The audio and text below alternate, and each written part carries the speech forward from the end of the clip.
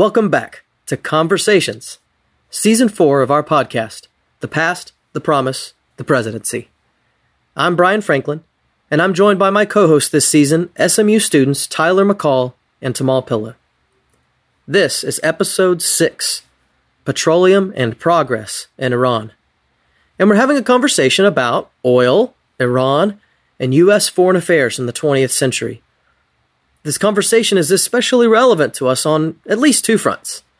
First, when are the topics of oil, Iran, and the U.S. and international diplomacy not in the news? The answer is never. They're always in the news, and that's been especially true of late. Second, and admittedly closer to home, we're talking with our friend Dr. Gregory Brew. After earning his Ph.D. in history from Georgetown University, Gregory Brew spent 2 years with us in Dallas as a postdoctoral fellow in the SMU Center for Presidential History.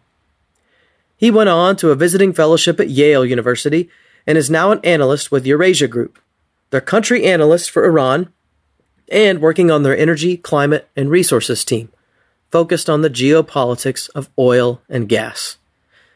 Along the way, he has published not one but two books on the history of modern Iran, written numerous pieces of analysis and commentary, and has made regular media appearances to discuss energy and geopolitics everywhere from NPR to the BBC World Service. In other words, we can't imagine anyone better than Dr. Brew to have a conversation with about oil, Iran, and the U.S. in the 20th century. I'll turn it over now to Tamal Pilla for this week's conversation.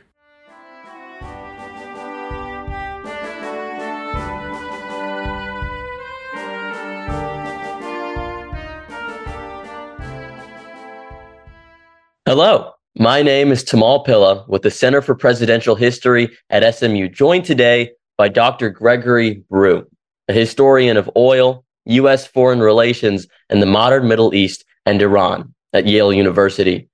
Now, Dr. Brew will be joining us at SMU on March 29th to discuss his new book, Petroleum and Progress in Iran, Oil Development and the Cold War.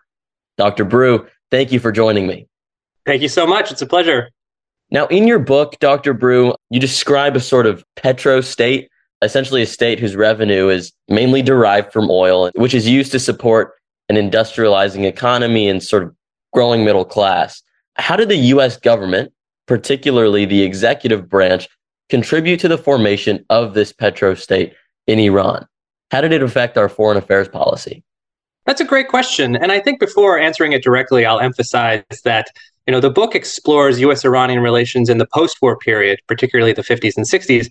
And unlike current U.S.-Iranian relations, which of course are fraught with confrontation and suspicion, relations between the United States and Iran in the immediate post-war period were quite friendly, quite amicable. The Shah of Iran was considered to be a U.S. friend, a valuable partner in the Cold War. But just as it is today, Iran was viewed by the United States as a country of unique strategic significance. It bordered the Soviet Union. It shared a 1,500-mile-long border with the Soviet Union. So its geographic position was quite important. And of course, Iran was, in the post-war period, as it is today, a major oil producer.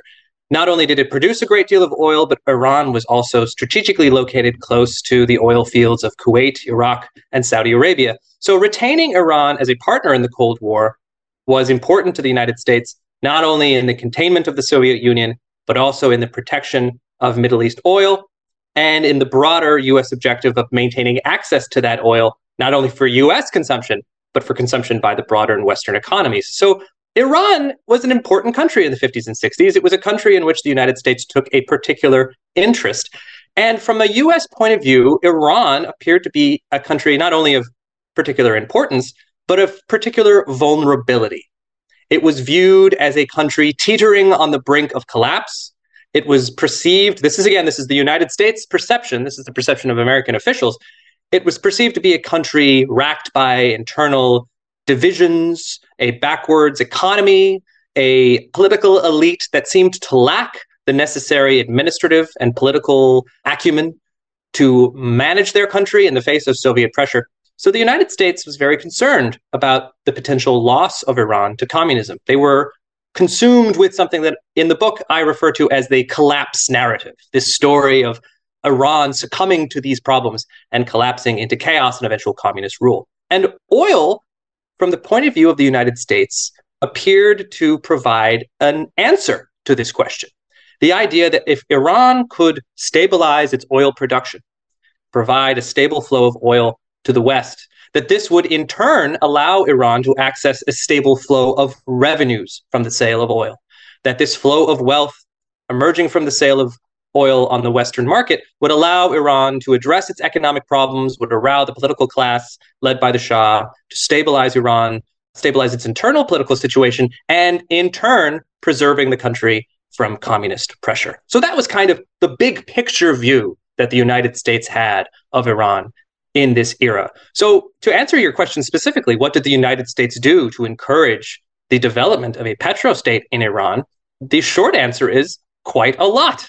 The United States was interested in seeing Iran develop its oil resources. It was interested in seeing Iran sell oil to the West, not only to meet Western demand, but also to address this problem of Iran's internal instability. So the creation of the Iranian petrostate was, in a sense, the result of specific policies undertaken by the United States, the most significant of which was the famous coup of August of 1953, a coup d'etat that was planned, funded, and orchestrated by the CIA and British intelligence that overthrew the government of Iran's Prime Minister Mohammad Mossadegh and replaced it with a government led by the Shah.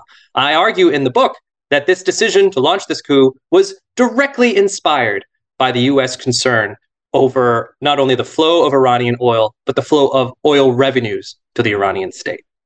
Now, Dr. Brew, you talked a lot there about Soviet pressure. How could this book, or how should this book, inform a new perception of the Cold War and really its study? Another excellent question.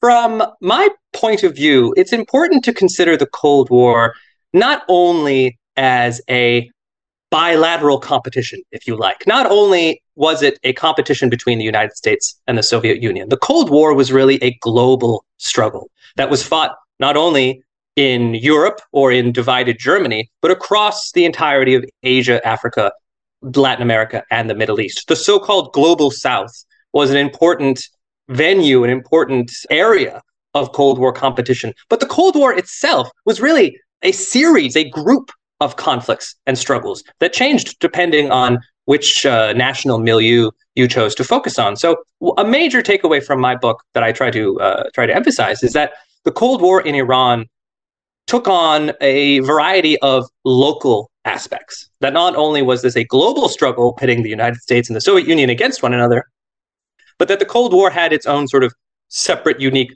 Iranian dimension. That's one lesson that I would try to impart. The second would be that the Cold War was not just a struggle between states, that the Cold War was also a struggle that incorporated non-state actors. And the non-state actors that I emphasize in the book are major Western oil corporations, companies that today are known as ExxonMobil and BP and Chevron, but which all had different names in the 50s and 60s. Still the same companies, though.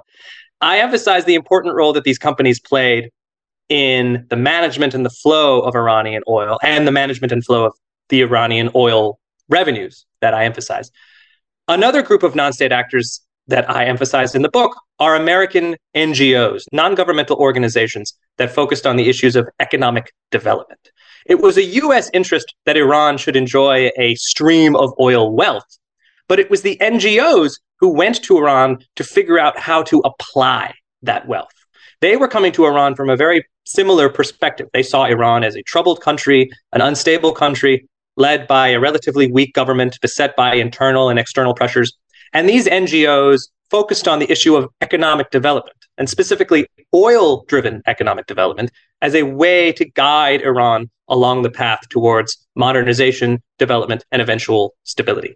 And some of the NGOs that are discussed in the book are the Ford Foundation. I have a chapter devoted to the World Bank, which is sort of a special non-state actor in this story. I spent a lot of time discussing the work of David Lilienthal, who was a famous American developmentalist. He was very active with the Tennessee Valley Authority during the 1930s.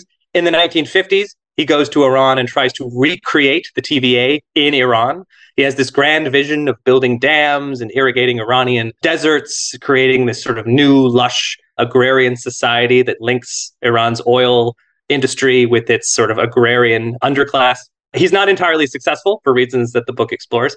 But this is an element of the Cold War that I really tried to emphasize, that this struggle that the United States is looking at from a very macro point of view has a particular local dimension in Iran that engages not only state, but also non-state actors. There you mentioned at least two lessons that we can take from your book. How do we apply those two and even more from your book to a modern world context? In other words, what does this mean for today's Iranian petrostate, and sort of in turn with the theme of the Center for Presidential History study, the American executive branch and its policy?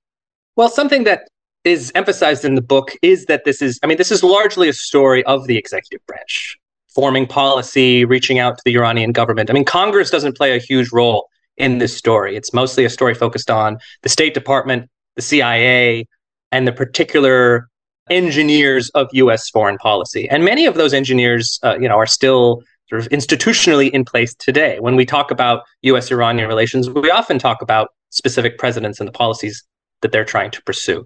However, something that I would emphasize is that today, domestic politics plays a very important part in U.S.-Iranian relations. Not only in the United States, we're quite used to hearing stories about how Iran is a dangerous country, how it threatens U.S. interests, how it needs to be pressured, how it needs to be sanctioned. We hear these points of view not only from U.S. presidents or U.S. officials, but very frequently from members of Congress. Congress is very interested in U.S. policy towards Iran. It's also an element of the Iranian discourse around the U.S.-Iranian relationship. There are many Iranian officials, politicians, political interests who are interested in maintaining the current confrontational stance between the United States and Iran. A lesson, or I guess a point from my book that readers can appreciate, is that the United States and Iran once had quite amicable relations. They were once friends, but amicability did not overcome essential differences in interests.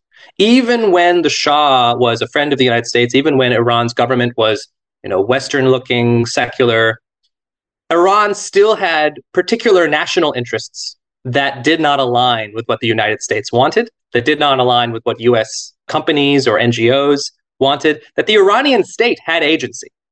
So one lesson I think I would emphasize for readers reading this book about an era that's 60 or 70 years past and trying to make connections to the present day, is that while the United States is a very powerful country, while the United States wields a great deal of power over Iran in this bilateral relationship, Iran itself also has agency. That when we talk about the future of U.S.-Iranian relations, or the future of Iran, that is a question that will have to mostly be answered by Iranians, Iranian leaders, and the Iranian people. And that's a development over which the United States can have relatively little say. And that is a lesson that comes out of the book. A primary theme of the book is the United States attempting to exert its influence over Iran, and Iranians finding ways to redirect or reshape that influence to serve their own interests. So it's a feature of the bilateral relationship that was in place then that still has echoes in the U.S.-Iranian confrontation today. And finally, I would also say, Iran, the Iranian petrostate grew from the 1950s and 60s. It was certainly in place by the 1970s. Today, Iran is still quite dependent on oil exports. But as a result of pressure from U.S. sanctions that have been in place over the last decade or so, Iran has had to increasingly move away from a dependence on oil for the sake of national security and for the sake of national preservation. It's had to develop its non-oil economy in order to survive a world of U.S. sanctions. So in a way, if the United States was there at the inception of the Iranian petrostate, it is to a certain extent U.S. action that is bringing the Iranian petrostate to an end. Now, Dr. Brew, just there you mentioned sort of an underlying theme of the book, America exerting influence over Iran. Could you speak more to that? What is the main takeaway from this book? And is it that? I wouldn't say that it's one of the main takeaways. I would argue that the U.S. has a role in the creation of the Iranian petrostate that is born from the 1950s and 60s. But a major theme of the book is the Iranian state and the state of the Iranian Shah, the leader of Iran in the 50s and 60s, playing a more central role, really, in the creation of the Iranian petrostate for reasons that were particular to the political interests of the Shah and of his government. The book explores the US-Iranian relationship from both an Iranian and an American point of view. And what it finds is a great deal of friction between the US and Iran in an era that we often look upon as an era of relative friendliness and amicability. So I think the more important takeaway that I would emphasize is that when looking at bilateral relations in the Cold War, or even today, between the United States and, let's say, smaller countries, not only in Europe, but also in the global South or Asia or the Middle East or Latin America, that it's very important to emphasize the agency of those countries in this relationship. It's not just the United States shaping the world. It's the United States engaging with other states, often attempting to shape those states, but frequently encountering pushback, frequently having to alter or change expectations or objectives, and in many instances, being changed itself by those relationships, by those connections. There are ways that the engagement with Iran in the 1940s, 50s, and 60s changed the United States and changed US policy in a way that US officials didn't fully anticipate.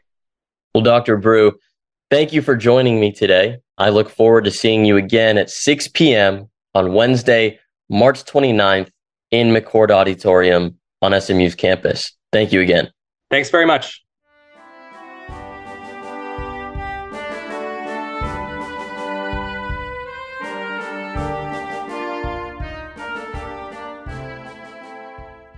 Thank you so much for joining us on this episode of The Past, The Promise, The Presidency. If you want to learn more after this conversation, we encourage you to do two things. First, go buy Dr. Brew's book, Petroleum and Progress in Iran, Oil, Development, and the Cold War, published by Cambridge University Press. And second, come see Dr. Brew speak about his book at SMU on Wednesday, March 29th at 6 p.m. After Dr. Brew's presentation, we will also post a recording on the website at www.smu.edu/cph. The Past, The Promise, The Presidency is a production of the Center for Presidential History at Southern Methodist University. Our thanks to SMU's Dedman College of Humanities and Sciences and the Office of the Provost for their support. Thank you to Pro Podcast Solutions and to our CPH team, especially Tamal Pilla and Tyler McCall, for producing this episode, whose original theme music was composed by Marshall Engel. For show notes, more information on the expert guests featured in our conversations, and more about all our past seasons, visit pastpromisepresidency.com. We hope you'll join us again next week for our next conversation.